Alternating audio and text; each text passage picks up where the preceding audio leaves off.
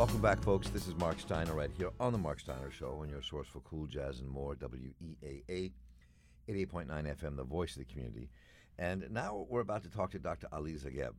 Ali Zaghab is a man who was born in Palestine in deep poverty, lived in Palestine a good portion of his life, and was in the Palestinian world when the war in 1967 began, but he was living in Lebanon for a period of time, came back to Palestine, was shown the door to leave Palestine, has come back and forth since, and has a perspective as a Palestinian and as a former professor at Birzeit University, where he taught English literature. Correct. At Birzeit, and came to America. And at Najah University, also in Nablus. I taught at both of these universities. Both universities. Correct. And came to the United States, where he became a successful businessman and a political and a Palestinian activist as well. Thank you. And has been on the show since 1993, debating and discussing Palestine. Palestine. I think was 1993, correct, yeah. So, go back a long time. Take us back to your own life at that moment in the 60s in Palestine and leading us up to the War of 67. I know you were in Lebanon, but your family was still in Palestine. Your sisters were in Palestine. So take us to that moment. I don't know how far back you want me to go, but let's say that, excuse me, I finished high school while I was living on the West Bank, which was part of Jordan in 1967. In 1966, that's when I finished high school. Then I went to Lebanon to go to the university there for a year. And the war, the Israeli-Arab War in 1967, took place while I was in Lebanon. So you lived in Palestine, in Jordan, in Palestine, Jordan. To me, it's one and the same. Graduated high school, and when you left your village, you were still a Palestinian living in Jordanian territory. And you come back and you're living I personally do not distinguish between Palestine and Jordan, to be honest with you. To me, it's one and the same, and Palestinians and Jordanians are one and the same to me. So I really never distinguish. But what I mean is, but then you come back, and your village and land is now controlled by somebody else. Correct. It was not controlled by Jordan anymore. It was controlled by the Israeli military, in fact, not even by Israel, the state, but the Israeli military had full autonomous power over everything in the West Bank. What was it like for you on the day when that occupation began and you were away, your family was still there? I mean, do you remember what happened that day? I remember I was living in Lebanon, and, we didn't have cell phones in those days. We didn't even have any phones in those days. So it took up maybe a week or 10 days, if not even more, for people to connect with each other. I remember some of my cousins left the West Bank and went to Amman, Jordan. And from Amman, Jordan to Lebanon, there was communication. And some went to Kuwait, and there was communication between us. And the initial war, or the initial occupation, was very benign, in fact. It was not. The Israelis were very, they were not interested in really waging more wars once they got to the West Bank, or they were not aggressive. They treated people fairly. But then the occupation, it is really a sick disease where you cannot occupy people, control their daily movements, control their daily groceries, control their daily going from point A to point B to plow the fields or to harvest their olives or to harvest their wheat crop. Once you start controlling people's movements, people are going to revolt against you. And I think that is what my problem with the Israeli occupation is. They never moved from point A, occupation.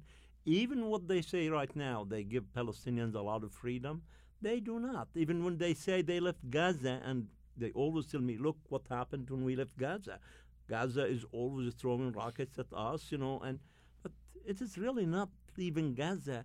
When you leave Gaza and you cannot, or you will not allow people to have any air or sea movement, when you basically put them in a can and say you're going to live here, you're going to be free in that can to do whatever you want to do, but you cannot get outside of that box, that is still occupation.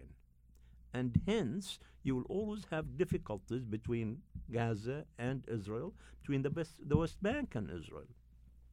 We had a couple of chances, honestly, truly, and I think the best chance, I thought, was President Carter with the Camp David. I thought that would move forward. And I think President Carter did not win the second term, so things were really in bad shape. Then we had President Clinton. We had the Intifada, of course, which I think the whole wide world realized what real Israeli occupation is. When you have one Israeli soldier or two Israeli soldiers come to a village of 5,000 people and saying, all the men from the age of 16 till 65, I want you in the schoolyard. Okay? So all the men in that village had to go. If there was a kid who was asleep and his mother was out in the fields, did not wake him up, and the Israelis came to the house and found the kid who was 16 or 17 asleep, they would drag him to the Israeli jail. So, or to the police station or whatever it is. And unfortunately, things never progressed the way we were hoping, you and I on this show and other places. President Clinton came, and I honestly thought that he was going to do the trick. And I blame Arafat as much as I blame Ehud Barak, to be honest with you, and I blame others. Arafat should have been able to negotiate with President Clinton. You cannot negotiate and expect everything, okay? And I think Arafat failed, and in all honesty and all frankness, I admit that Arafat failed. I wish he agreed to the Clinton proposals. I know they wouldn't have been perfect. I know it's the major Israeli settlements, the three Arayel, Maali Adumim, and I think Kiryat Arba would still have been there. But negotiate and end the occupation and to create an independent Palestinian state. Unfortunately, the Israelis also regressed after that. And instead of Ehud Barak, we have Mr. Netanyahu right now, who's been there for a while. Even Sharon, who I think at the end of his life woke up and said, occupation is not good for the Israelis, occupation is not good for the Palestinians, let's do something.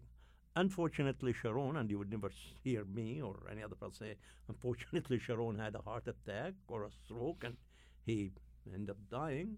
Then Netanyahu is unfortunately one of the least qualified people to lead the Israeli people. The Israeli people need a leader who wants to get them out of this rut, who wants to get them out of this basically regressive scenarios, where they cannot live in the Middle East. He thinks that he is developing relationships like with some Arab leaders, okay? That may be true or not, whether he has connections with the Saudis. He claims he does, and with the Qataris, but this is not it. It is the Israeli people who have to have the connection with the Arab people, the Palestinians, the Jordanians. Ignore the governments. And Netanyahu, as long as he is not willing to negotiate a two-state solution, a workable two-state solution, this connection between the people will never happen. And if you look at it, honestly, in the history of the Jewish Arab people, I could go back to Spain, when the Arabs were in Andalusia and Spain. The first prime minister, one of the first prime ministers was Jewish, okay? So the relationship between the Arabs and the Jews was never as bad as it is now. And I have, you and I come from different faiths. We have decent relationship. I have lots of Jewish friends here, there, and everywhere. And I'm sure they have Arab friends here, there, and everywhere. We need that connection between the people. And Netanyahu is doing everything to scuttle that, doing everything to ruin that. Israel can never live in peace and prosperity and security as long as they are occupiers.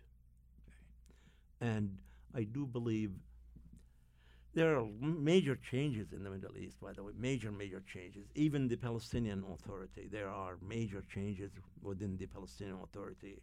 Like the Prime Minister right now, nobody knows how long he's going to be Prime Minister. Right. Yeah. And Mahmoud Abbas, he's, 80-something years old. There's a lot of discussion about who's going to replace him.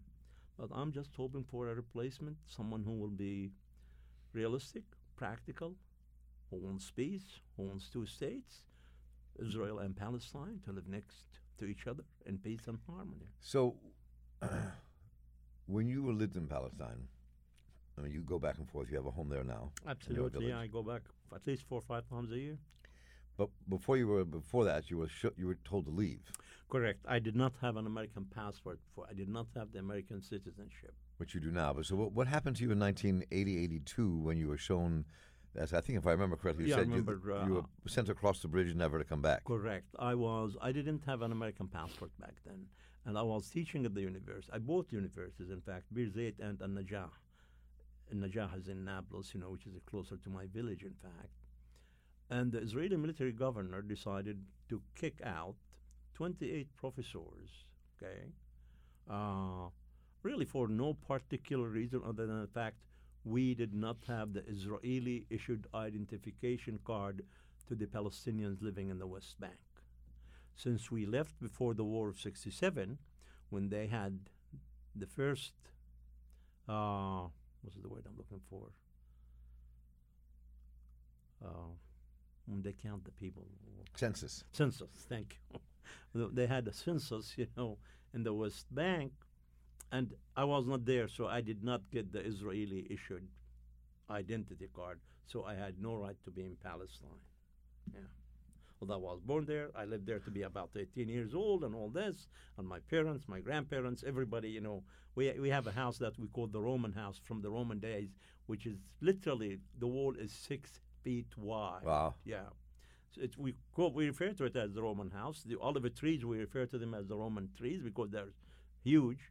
But the Israeli military governor said that I didn't have any rights to live there, and they gave me literally 16 hours, not even 24, because I met with them about 2 o'clock in the afternoon when I was called to their headquarters, and they said, tomorrow by 8 o'clock you should be across the Al-Imbi Bridge into Jordan, or we will have the army jeep take you there. And this is a true story. It is not, anybody could verify it if they want. So I left. Of course, I didn't have any choice. I was just started building the house that you have seen pictures of. And I went, across to Jordan. I worked in the Middle East for a year or two. But then I decided to come back to the United States. I was married and I had a child who was just born. So I came back to the States, and I think you and I met 10 years later in 1993 or something like that. Yeah. So where things stand now, I mean, we've had 50 years of occupation, 50 years of... 67, correct. Literally 50 years. Of Palestinian land being nibbled away, taken away. A disjointed... The West Bank, the Palestinian homeland is disjointed in terms of... At this point, I think it would be very disjointed. I think when President Clinton was in power and he begged Arafat and Ehud Barak to make an agreement, I think it would not have been nearly as much disjointed as it is now. But right now, the settlements like the Arayel settlement, which is built on our neighbor's land, basically, most of it, you could see it from my house. Oh, really? Yeah, absolutely. Right now, it is maybe, I'm not exaggerating, twice, if not even more, twice the size it was when President Clinton and Arafat and Ehud Barak unfortunately did not arrive at that agreement. And what applies to Arayel, which is really the biggest settlement in the West Bank, by the way, because it is so close to Tel Aviv, it's 40 minutes to Tel Aviv, or 35 minutes, in fact, to Tel Aviv. Yeah. So a lot of Israelis who work in the Tel Aviv area live in it. And to them, most of these quote-unquote settlers are honestly not even interested. If you could find them housing somewhere else that would be affordable in the Tel Aviv area, I think they would prefer to be living there. They would really go? Yeah. There are very few religious zealots who think that God was a real estate agent and God gave them the land of Israel. I don't know. I think of the religious zealots in Israel proper are a huge portion of the population. You can see from the elections who wins. I mean, they're there. They don't want it, and they clearly... Yeah, but, look at us here. Who won? It's not like, most of us really support Trump. But there are people who, when it comes to elections, they make that decision, and there are people who run good campaigns or frightening campaigns, really. And that is what Netanyahu did at the end. He told the Israeli populace, the Arabs are busing themselves, they're going to droves to vote against me, And he scared a lot of Israelis who were not going to even vote, and they went and voted. So, but things change. Even in Israel, things change. I really don't think, I think the average Israeli, I think, is as much interested in peace as you and I are. However, there are the zealots who make the loudest noises. They make the loudest and the biggest contributions, and at the end, they are more effective in choosing or electing their representative than the average person who sometimes does not care, unfortunately. One of the things that Leah Terechansky said in the conversation just before this was that Israelis have to come to grips with the fact that they have to address and honor the indigenous people of the area, who are the Palestinians, A, and B, that both the Palestinian leadership, whether it's Hamas or Abbas, and the Israeli leadership under Netanyahu, are all a disaster. Oh, I agree. I totally agree there. I totally agree. And absolutely. So if that's the case, I mean, I can remember the debates you had here on this show years ago with Bob Friedman, Aaron Raskus, and others, and they got pretty heated. Yes. Yeah, I remember though. Right? Yeah, absolutely. So, and that heat is not gone in terms of what's happening on the ground. I mean, it's very tense. People are being arrested. People are being held by the thousands in Israeli jails. Extremely tense. I saw a picture of a girl, I don't know, maybe 14 or 15, that an Israeli settler shot her to death, last week. A guy was killed in a village next to mine about 2 weeks ago by settlers. They literally shot him to death, and they let them bleed till they... And in fact, I saw a picture of a settler really stepping on the... Unfortunately, it's really disgusting. Once the person is dead and bleeding, you just do not... You have to respect the dead. I don't care where you are. I don't care which culture you come from. He is somewhere else, whether it's heaven or hell or even nowhere. But when someone is dead, you don't just step on them. You do not discredit them. And unfortunately, there are incidents like that. But do these incidents really reflect the majority of the Israeli people's ideas? Absolutely not. Absolutely. I still believe reflect. So, you now have this home that you go back and forth to in Palestine all the time. And you talk about where this might go. I'm curious where you think...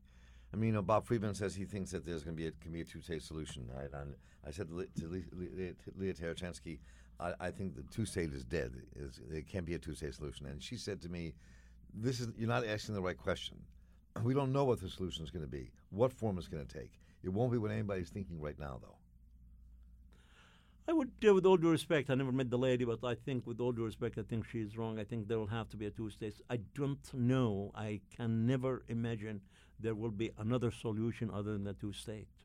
Israel is there to stay as a Jewish state, basically for the Jewish people. Of course, there's 600,000-700,000 Palestinians. Well, more than that. Yeah, 20% of the Israeli population is Palestinian. Most Netanyahu, but I'm talking about the Arab Palestinians. That's what I'm talking about. Yeah, in the north, they're all Palestinians.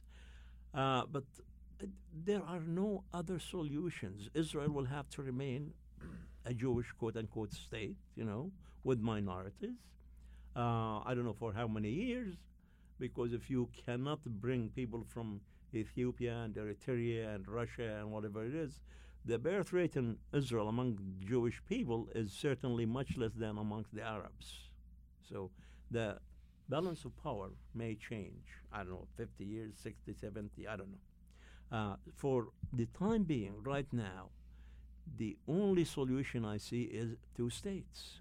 One in the West Bank and Gaza, with modifications, okay?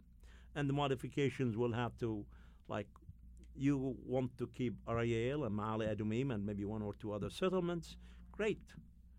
Give the Palestinians enough land to connect the West Bank and Gaza to make up for that, for those settlements.